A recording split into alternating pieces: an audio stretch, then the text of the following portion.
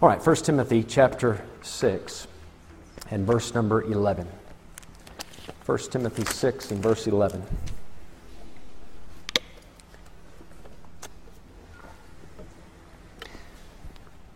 The Bible says here, 1 Timothy 6 and 11, "But thou, O man of God, flee these things, and follow after righteousness, godliness, faith, love, patience, meekness, fight the good fight of faith."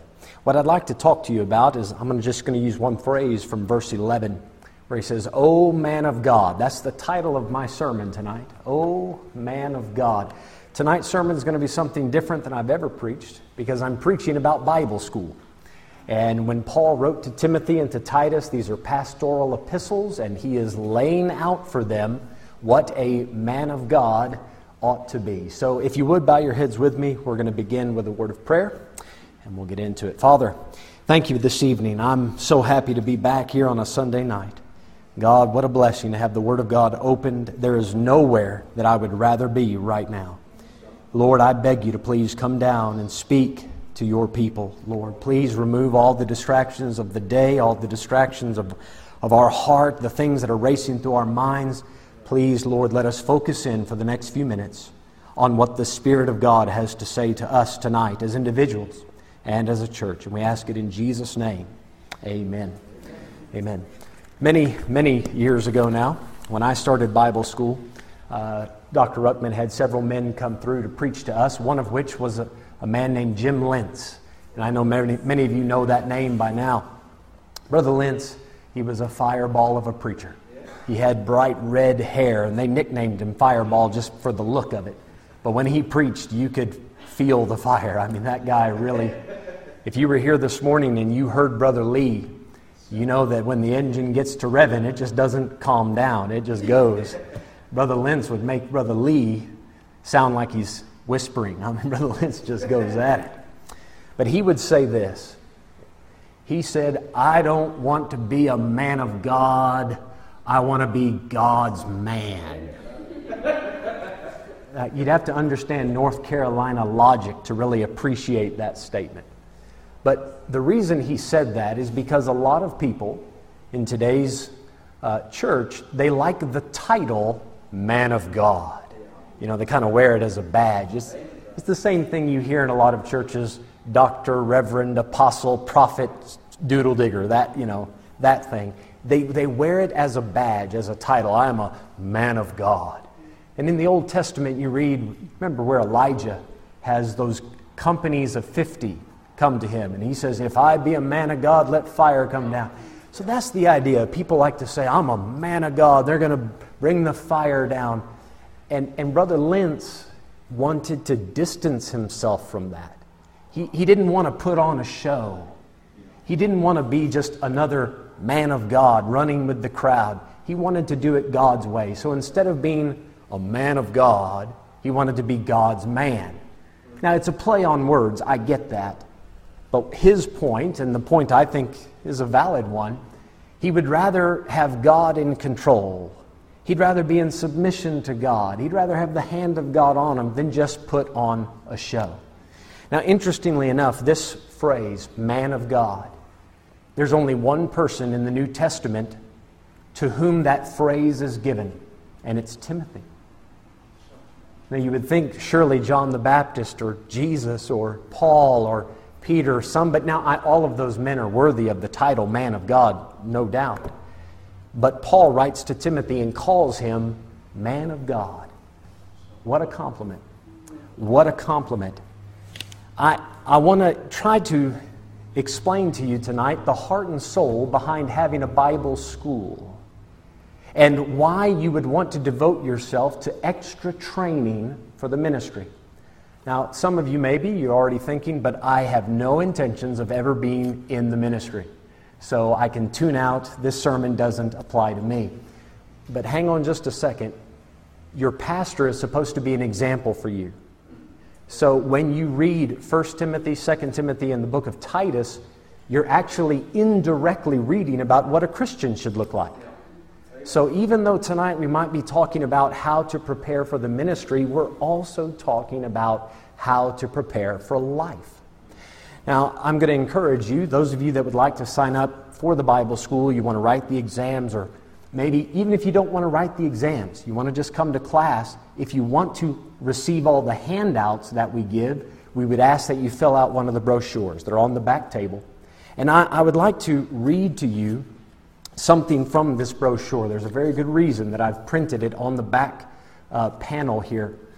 I don't know if you're familiar with this name, Thomas Cranmer. Do we know this name? Thomas Cranmer. He was the Archbishop of Canterbury in the days of the Reformation, when the Anglican Church was getting started. So in 1540, a Bible was translated. It was called the Great Bible. Now, the Bible is great, right? But they named it because this Bible was huge. It was massive, so they called it the Great Bible. There were 4 or 5 other English Bibles that had been translated up until this one, but when this one came out, Thomas Cranmer wrote the preface for it. I want to read you just a part of it. Cranmer writes, "But still ye will say, I cannot understand it," talking about the Bible. "What marvel? How shouldest thou understand if thou wilt not read nor look upon it?" That's a good point. "Take the books into thine hands, read the whole story, and that thou understandest, keep it well in memory. That thou understandest not, read it again and again. If thou can neither so come by it," so if you don't understand it still, "counsel with some other that is better learned. If you don't get it, ask. Go to thy curate." Curate is an old English word for pastor. "Go to thy curate and preacher. Show thyself to be desirous to know and learn. And I doubt not but God, seeing thy diligence and readiness, if no man else teach thee, will himself vouchsafe with his Holy Spirit to illuminate thee, and to open unto thee that which was locked from thee." That's a powerful statement on how to learn your Bible.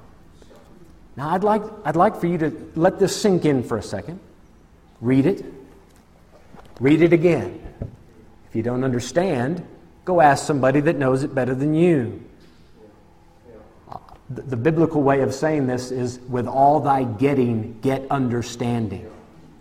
Whatever it takes. Whatever it takes. Thomas Cranmer wrote that in 1540, the preface to the Great Bible.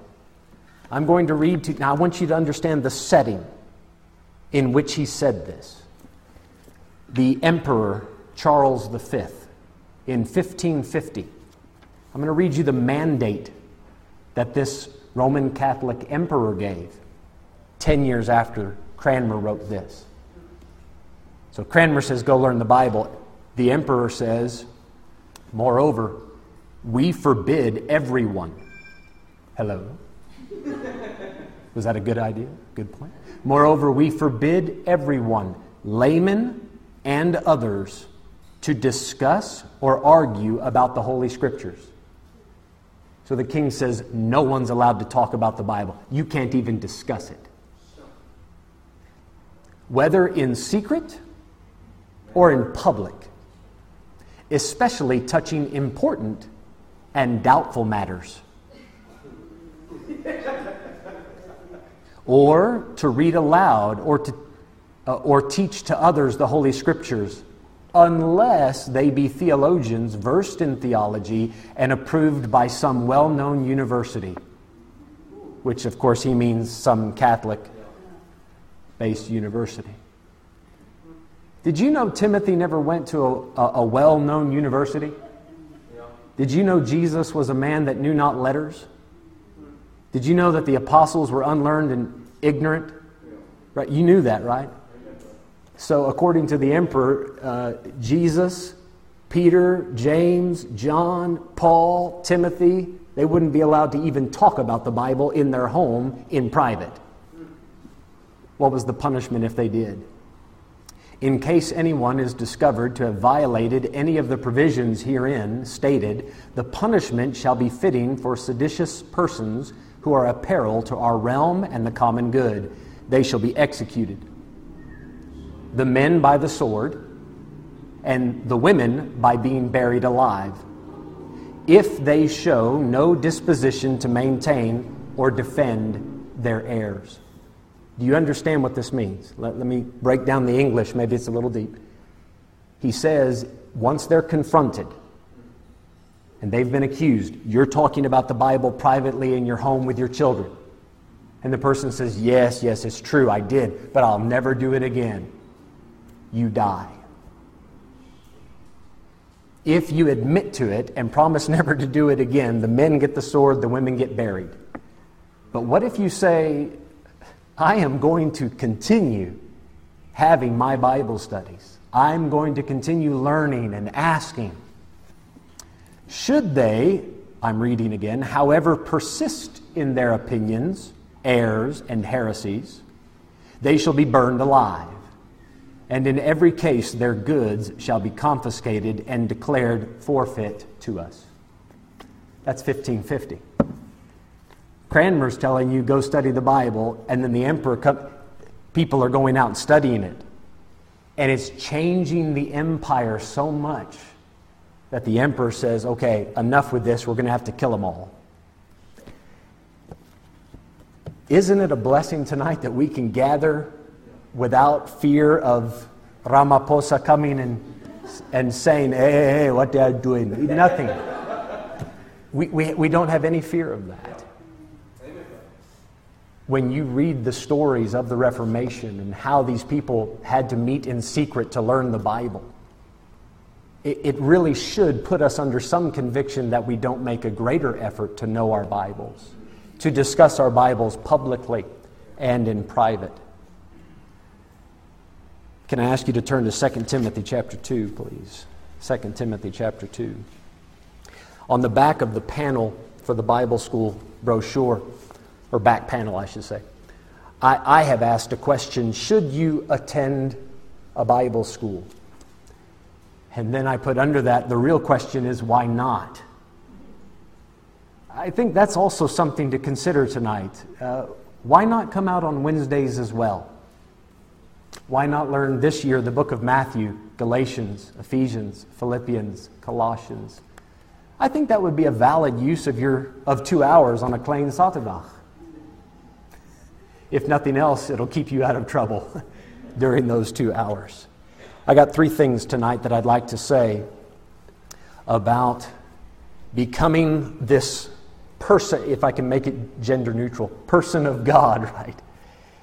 3 things. Number 1, coming to a Bible school is going to help you learn some character.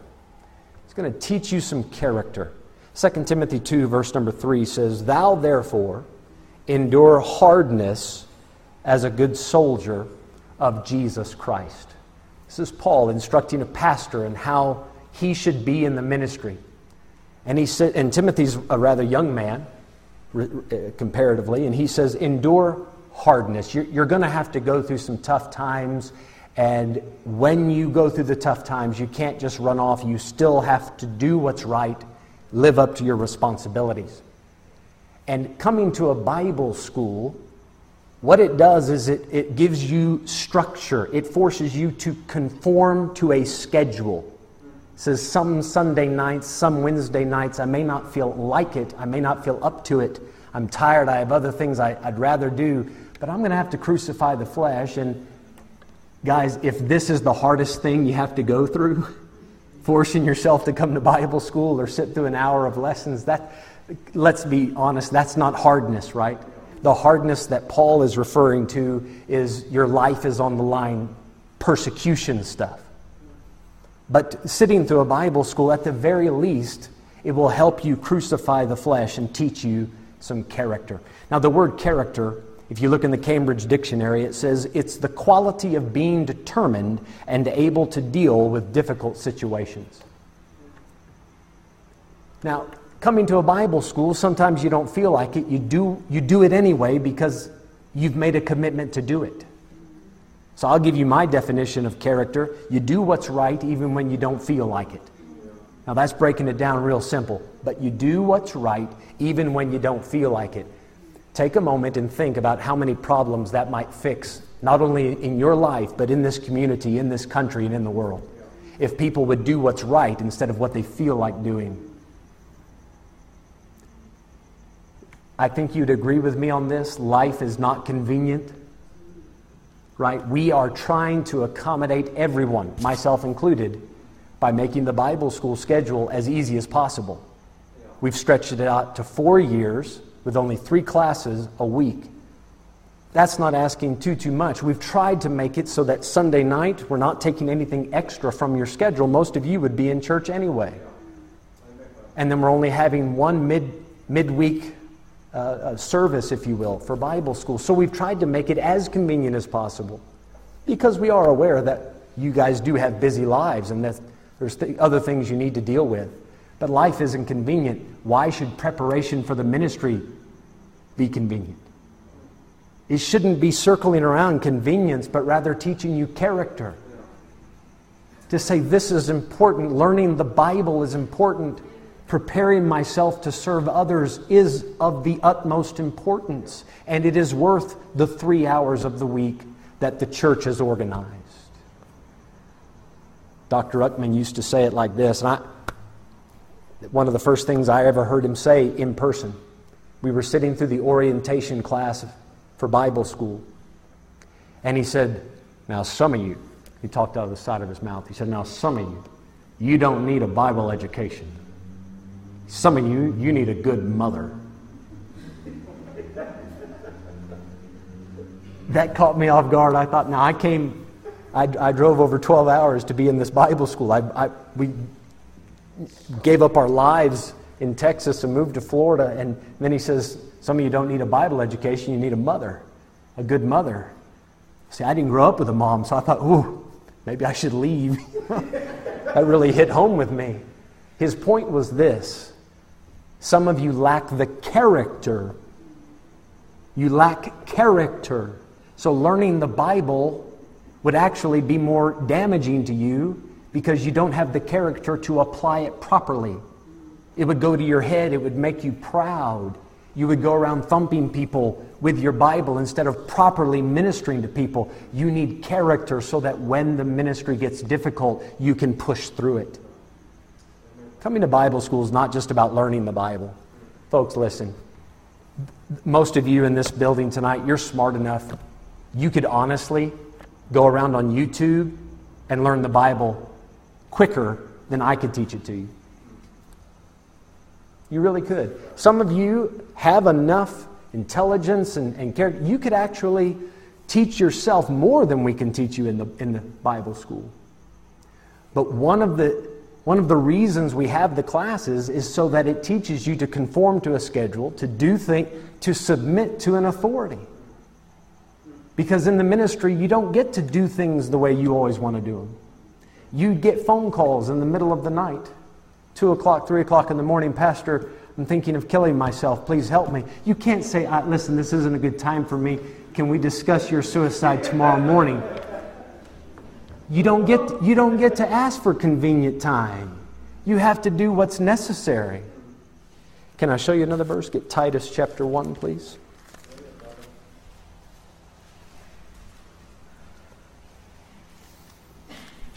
Titus chapter 1, verse number 7. He's talking about the characteristics of a pastor here, or a bishop.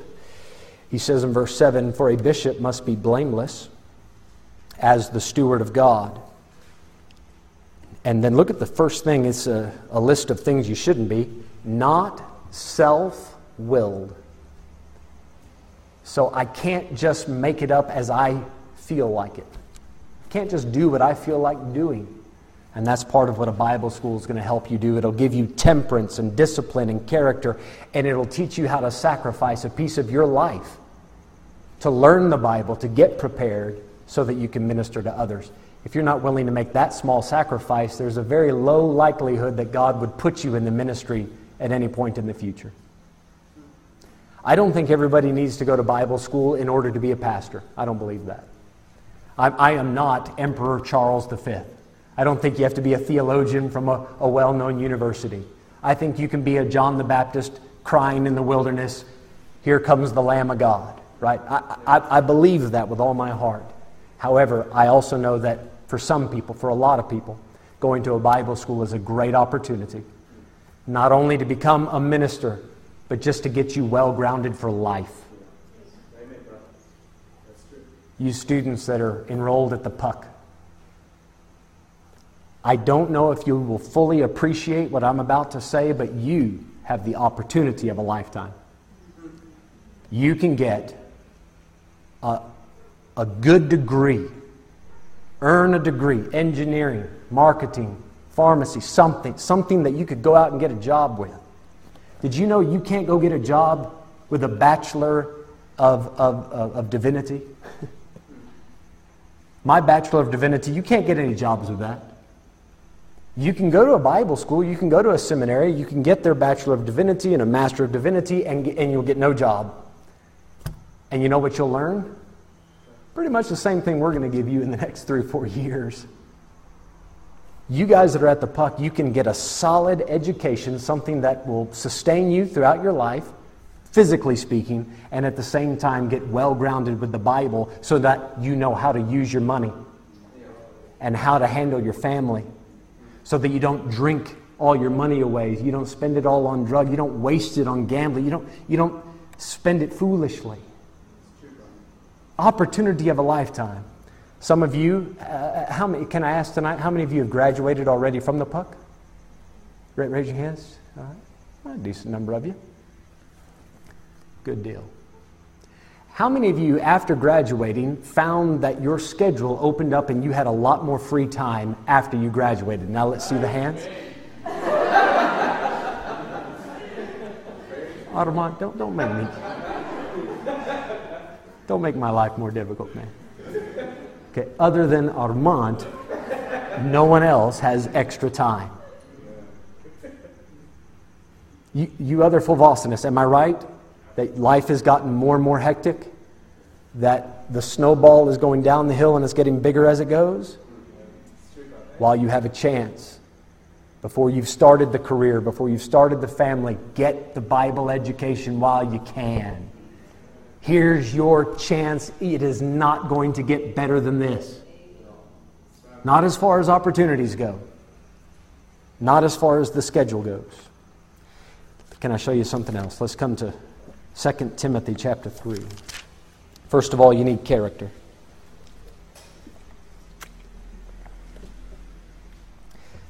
First of all, character. Secondly, you need continuance.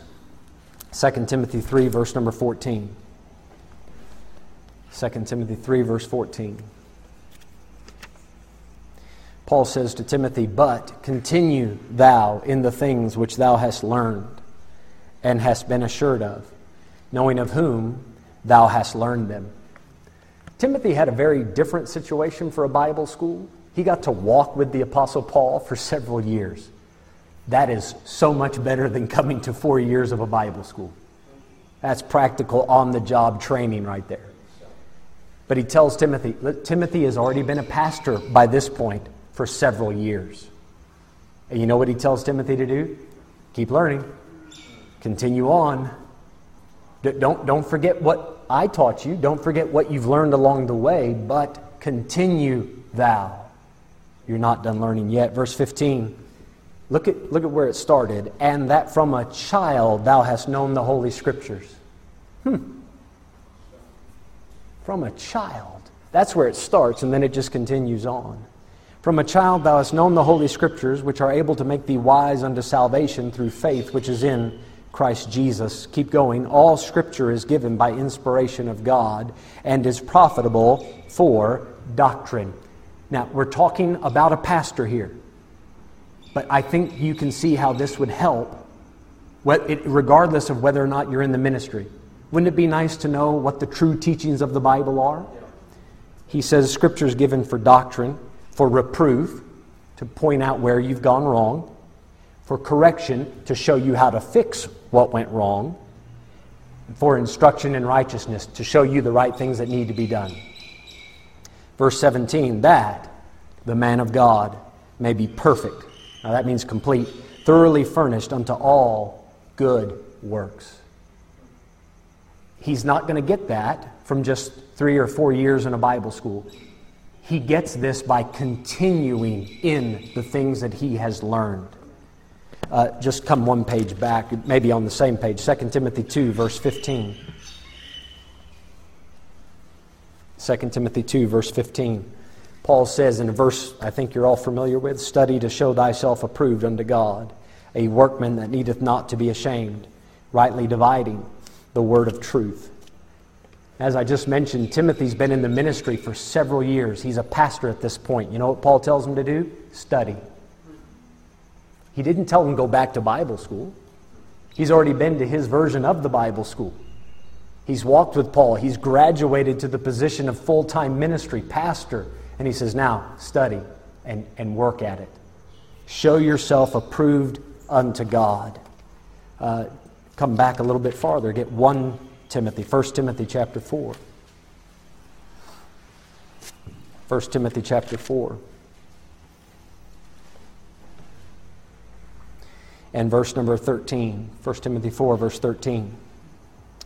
Paul says to Timothy, till I come, give attendance to reading, to exhortation, to doctrine. Here's a man that is leading the church in Ephesus, and he tells them, now, Timothy, don't quit reading the books. Don't stop attending preaching. That's exhortation. That's preaching. Go listen to other preachers and to doctrine. Go listen to other teachers. Keep learning. There's a continuation. So if I can say it like this, in the next 4 years of Bible school, we'll get you started. We'll give you a good running start, but then you got the next 40 years or 50 years to build on that. I speak from personal experience. Guys, after I got saved, I bought all of Dr. Ruckman's commentaries and read every single one of them that I could afford. I ran out of money. By the time I got to Bible school, I already knew everything that he was going to say as far as the major doctrines. I'd read them in the books. And then he built on that for the next 3 years. I learned more. But the lessons I've learned about the Bible since graduating, 100 times, it's 100 times more than what I learned in Bible school because I've had to live it. I've had to practice it. One more verse on this, 1 Timothy 5, verse number 17. 1 Timothy 5, 17.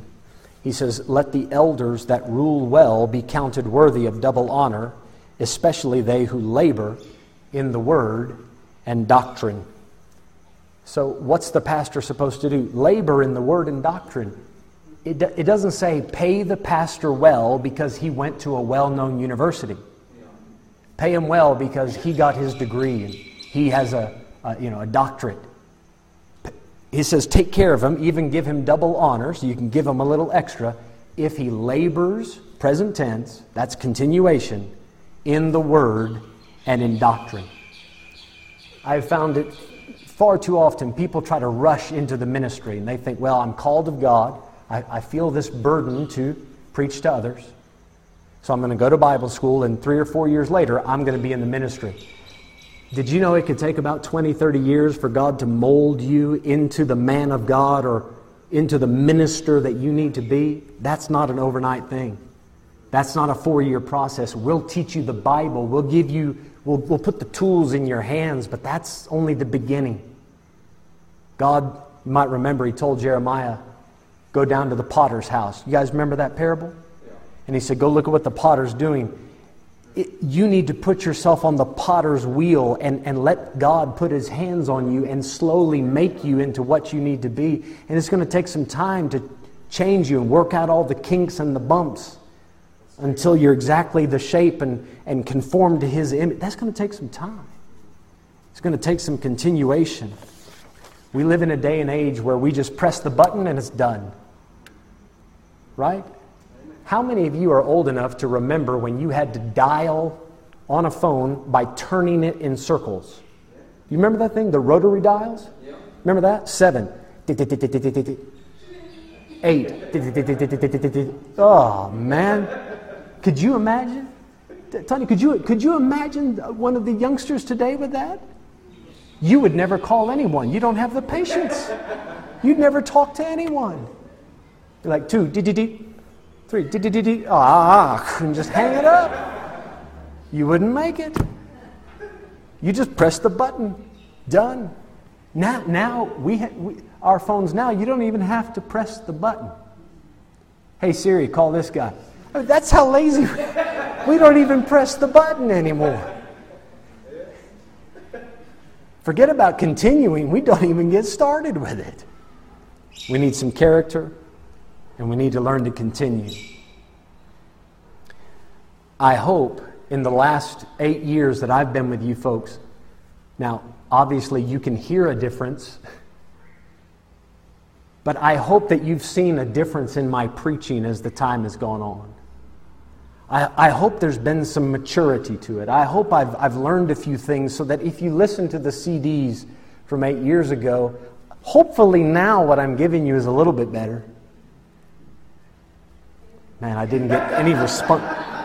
Armand, why are you sitting back there being quiet now? Why are you being quiet now? All I needed was one amen. I got none, man. I'm going home. That's it. I'm not continuing anymore. You see why you need character? Look what you got to deal with. Let's finish this up. 2 Timothy 3 and verse 17.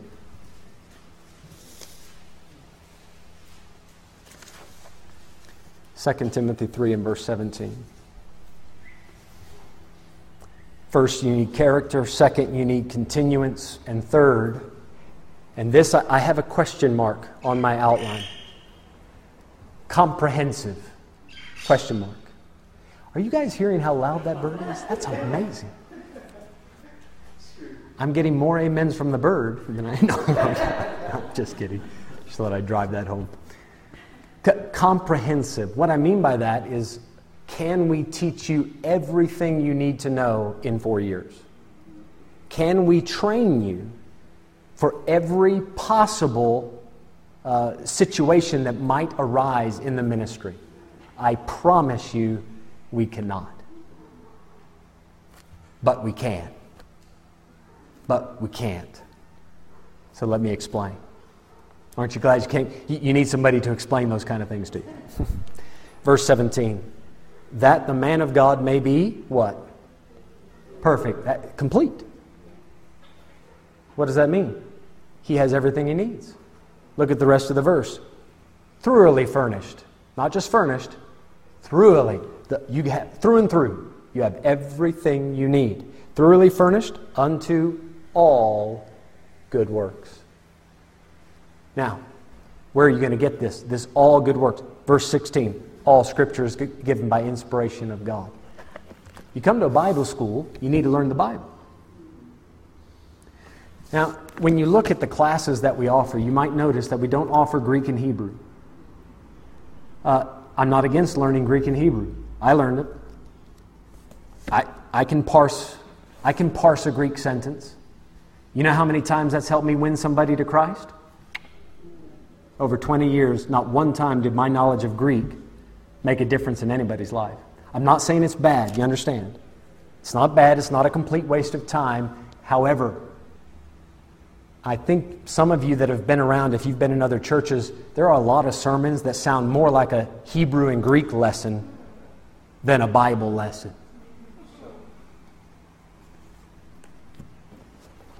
I have found now, I've preached in Canada, I've preached in Europe, I've preached in America, I've preached in India, I've preached in several different countries in Africa. So I've been around, I've seen different cultures, seen different languages. Do you know it would do absolutely no good, Brother Boltman, would you help me out here, to go to India and talk Greek to them? Wouldn't help, would it? When we got there, we sat down with the Indian pastors and I said, gentlemen, ask anything you'd like, I'll do the best I can to help. Here's their first question. How do we deal with persecution? Because the Hindus keep coming and beating us while we're preaching. I promise you, knowing how to parse a Greek sentence isn't going to help that man. Now, if you can give him a verse from the Bible, If you know what the Bible says about persecution, that might help. You know what I've discovered about the ministry? When I was in Bible school, I had a very different picture in my mind as to how things would go in the ministry. I thought the ministry is teaching the Bible to others. Teaching and preaching. That's what I'm going to do. I'm going to get up and I will explain the Bible. And then God said, all right, go in the ministry. Wow, come to find out, people have a lot of questions about life, and they're not concerned about the 7 baptisms. Not nearly as much as they are their rebellious teenage daughter. People are not nearly as interested in what's going to happen directly after the Battle of Armageddon and how the Antichrist will be thrown into a lake of fire instead of the lake of fire when they're going through a divorce. They don't care about that. I got into the ministry and all of a sudden I'm getting questions like, Brother Mike, my mother has hired people to kill me because I'm a Christian. What do I do? Brother Mike, I have a drug problem and I can't find work. I have nowhere to sleep and thieves keep stealing everything I have because I live on the streets. What do I do? You going to speak Greek to them? You want to give them a Hebrew verb? You want to talk about Shabbat? Is that gonna help? It's not going to help. You're going to have to know what the Bible says on these very practical parts of life. That's why we focus so much on the Bible. That's why we go verse by verse through Romans and Matthew and Galatians and Philippians. That's why we do it the way we do it. It's not that we're saying Greek and Hebrew is useless. It's not that we're saying psychology has no place in the ministry. It might be helpful, but what I have found through personal experience is if you can explain to them from the Word of God what God expects from them in that situation, it will help them so much more than giving some technical explanation from Sigmund Freud. A lot of Bible schools incorporate psychology into the curriculum. Say, got to have a psychology class. I'm not against it. Help yourself. When I was in Bible school, I studied advanced psychology. And again, not one time have I ever sat down with somebody in the office and said, okay, let me tell you what Freud and Jung said. It just didn't help. What did your mother do to you? It just didn't. It didn't help. I'm not against it. Please understand, if someone's a psychologist, I'm not speaking against that at all. I think if you can find a Christian psychologist that can apply biblical principles to the problems that come into his or her office, then that person has an outstanding opportunity to minister to people that may not show up to a church. See? So I definitely see where that can be a help and a blessing to the body of Christ. I get it. But let's call psychology what it is. Psychology is fallen man studying fallen men. Do you understand what I mean by that? Freud, Jung, all these guys, that's a fallen man observing what's going on and then giving his opinions with his depravity, with his fallen nature, making judgments about these other people and what they're going through.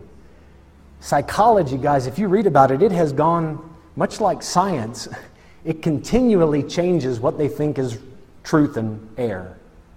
Continually redefining things. And people have different opinions about why depression sets in and how to fix it. Come to find out, the Bible has the answers you need for those situations.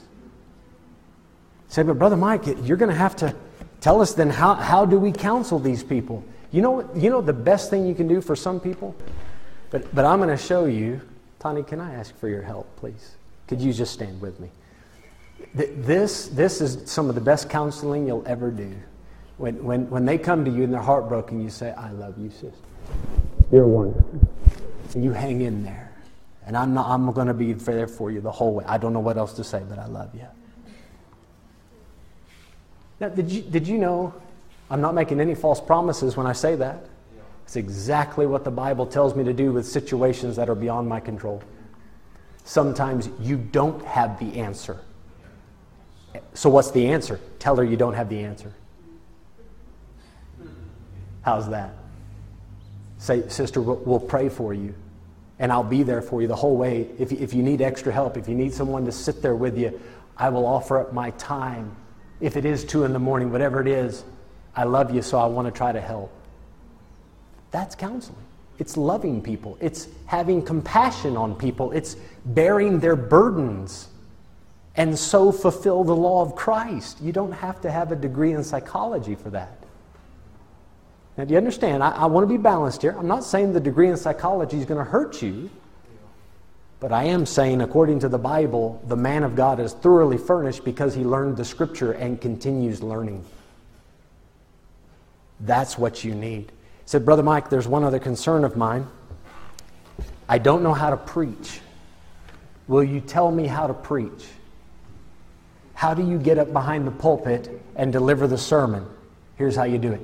You get up behind the pulpit and you deliver the sermon. Say, but I'm scared of people. Who isn't? Who isn't? Okay. You guys are being difficult tonight. Thank you, Juliet. Okay, you two aren't. You two right there, they're like, let me up there now. The scary thing is, if I let them, they would, eh? Then you guys would really be in for it. So how do you learn to preach? In our Bible school, we require that anybody who wants to earn a degree from us, they have to go out at least 3 hours in the month and do personal work. Because that's where you learn to preach. You go talk to people about the gospel. It builds your boldness. It tells you what people really are struggling with. And if you cannot talk to a sinner one-on-one, why do you think you deserve to stand up and talk to 100 of them? Where are you going to learn to preach? Well, you have hundreds of opportunities around you every day. Go practice. You know the gospel, go practice. I asked a pastor one time, Brother Reinhardt, I said, Brother Reinhardt, whenever you travel around and preach in other churches, do you ever repeat the same sermon, maybe that you've used in a different church? And he said, well, sure, that happens.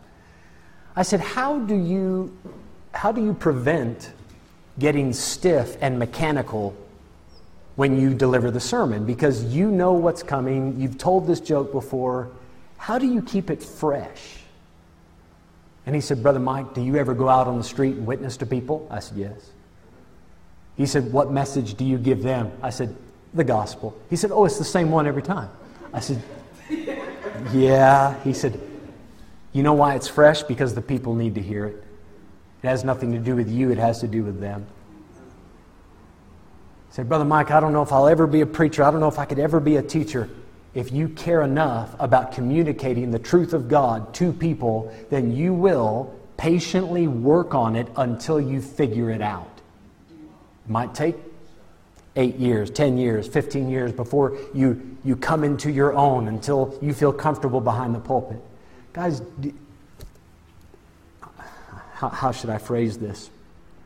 I want to ask, but I'm afraid you'll answer because I've been getting so many answers tonight when I don't want them.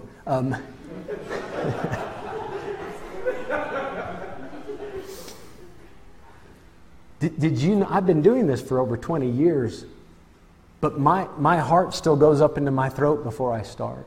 I still get butterflies in my tummy. Before I start, I go in the back and beg God, please, please, God, show up tonight. Please help me. You asked Christina last week, Sunday afternoon. She posted the sermon to YouTube. What did I do 5 minutes later? Watch the sermon. You know why? Because I'm looking at it going, man, I forgot how to preach. I need to figure out where I went wrong. I'm still trying to figure out how to preach. Now, I'd love to be eloquent for you guys. I listen to these guys like Ravi Zacharias. Any of you listen to him? Ravi Zacharias. Oh, man. I listen to John Lennox. I listen to these men, and they're so eloquent, and they use these big words, and my jaw drops, and I think, that's how you do it. And then I get up, and in my mind, that's how I sound on my way to church. In my mind. I'm working on my sermon. I think that's how I'm going to sound. And then when I get up here, I feel more like Jacques Rousseau. Does everybody know Jacques Rousseau? Hamburger, hamburger, hamburger, hamburger. You guys remember? For those of you that have seen Pink Panther, hamburger, hamburger. I can't figure out how to say it right. I don't feel eloquent. I don't feel like I've done the job I need to do. But I've also figured this out. The Bible says the kingdom of God is not in word, but in power. It's not in how eloquent I can be. It's the authority with which you speak. I get up and say, "Thus saith the Lord," and deliver truth, and I'm doing it genuinely, as genuine as I know how. So whether or not it's eloquent or whether or not I'm on Ravi Zacharias level, who cares if I ever get there? That's not the standard. That's not the goal. So I don't feel qualified. I don't think I can do it as good as the next guy. You just do it as good as God has gifted you to do it. One last verse and we'll finish up. Acts chapter 4.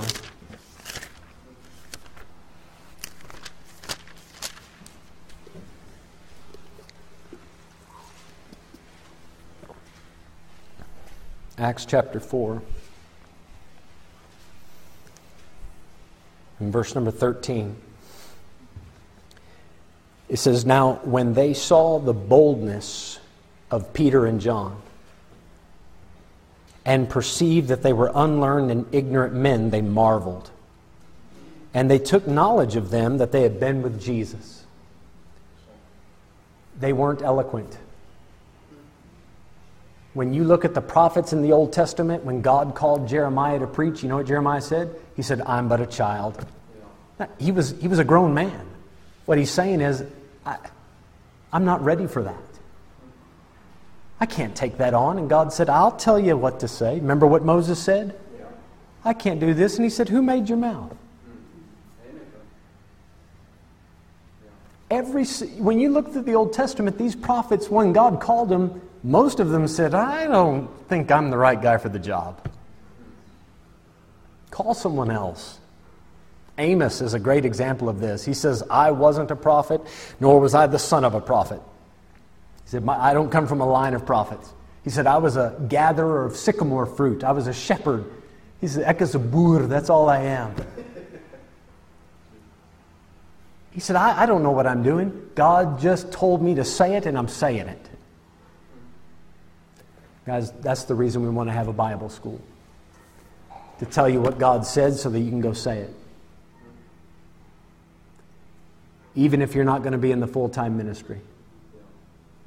You can find out what God said about your life, about being a good husband, a good wife, a good marriage, good parents, being a good employer, being a good employee, being a good citizen of this country, how to care about people. Those things apply and can help anyone.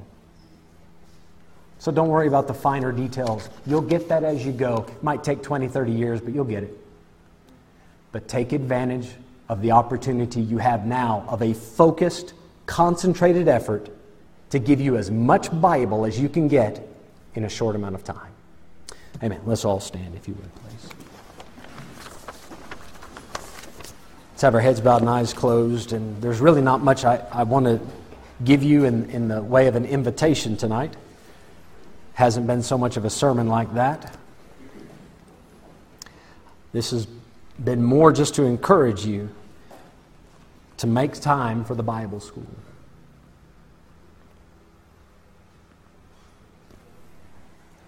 Caleb, if you can play something, we'll just take just a moment. The reason I want you to take a moment and pray about this is just to ask the Lord how much effort you should put into learning the Bible over the next 4 years.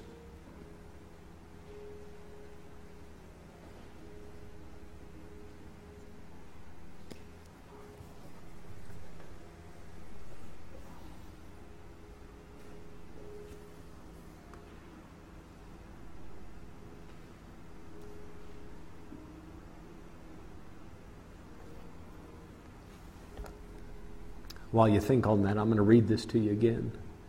"Take the books into thine hands, read the whole story, and that thou understandest, keep it well in memory. that thou understandest not. Read it again and again. What great advice.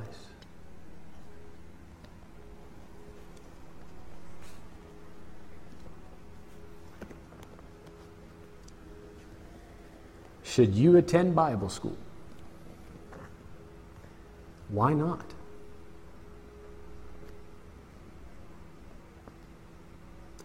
Say, I'm too busy.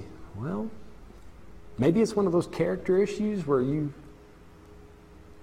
decide on the priorities of life and say, taking a couple hours on a Wednesday, taking an hour on Sunday night, yeah, it's worth that.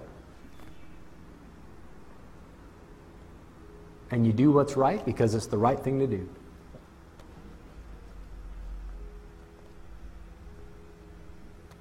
A solid Bible education never hurt anyone. Never.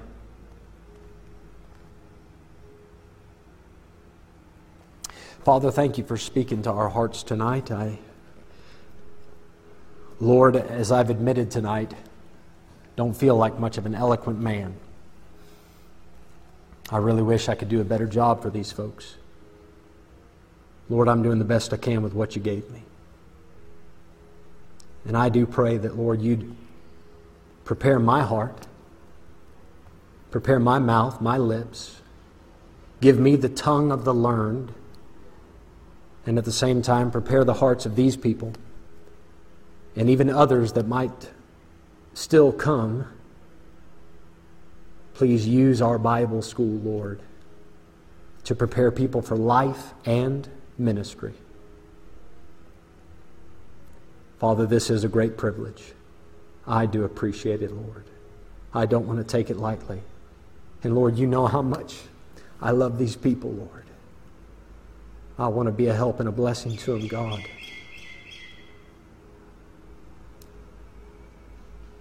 Father, please bless our efforts as we continue on through the year with this Bible school. I do pray you get us home safely tonight. Thank you for the time today in the house of God. And we ask all this in Jesus' name. Amen.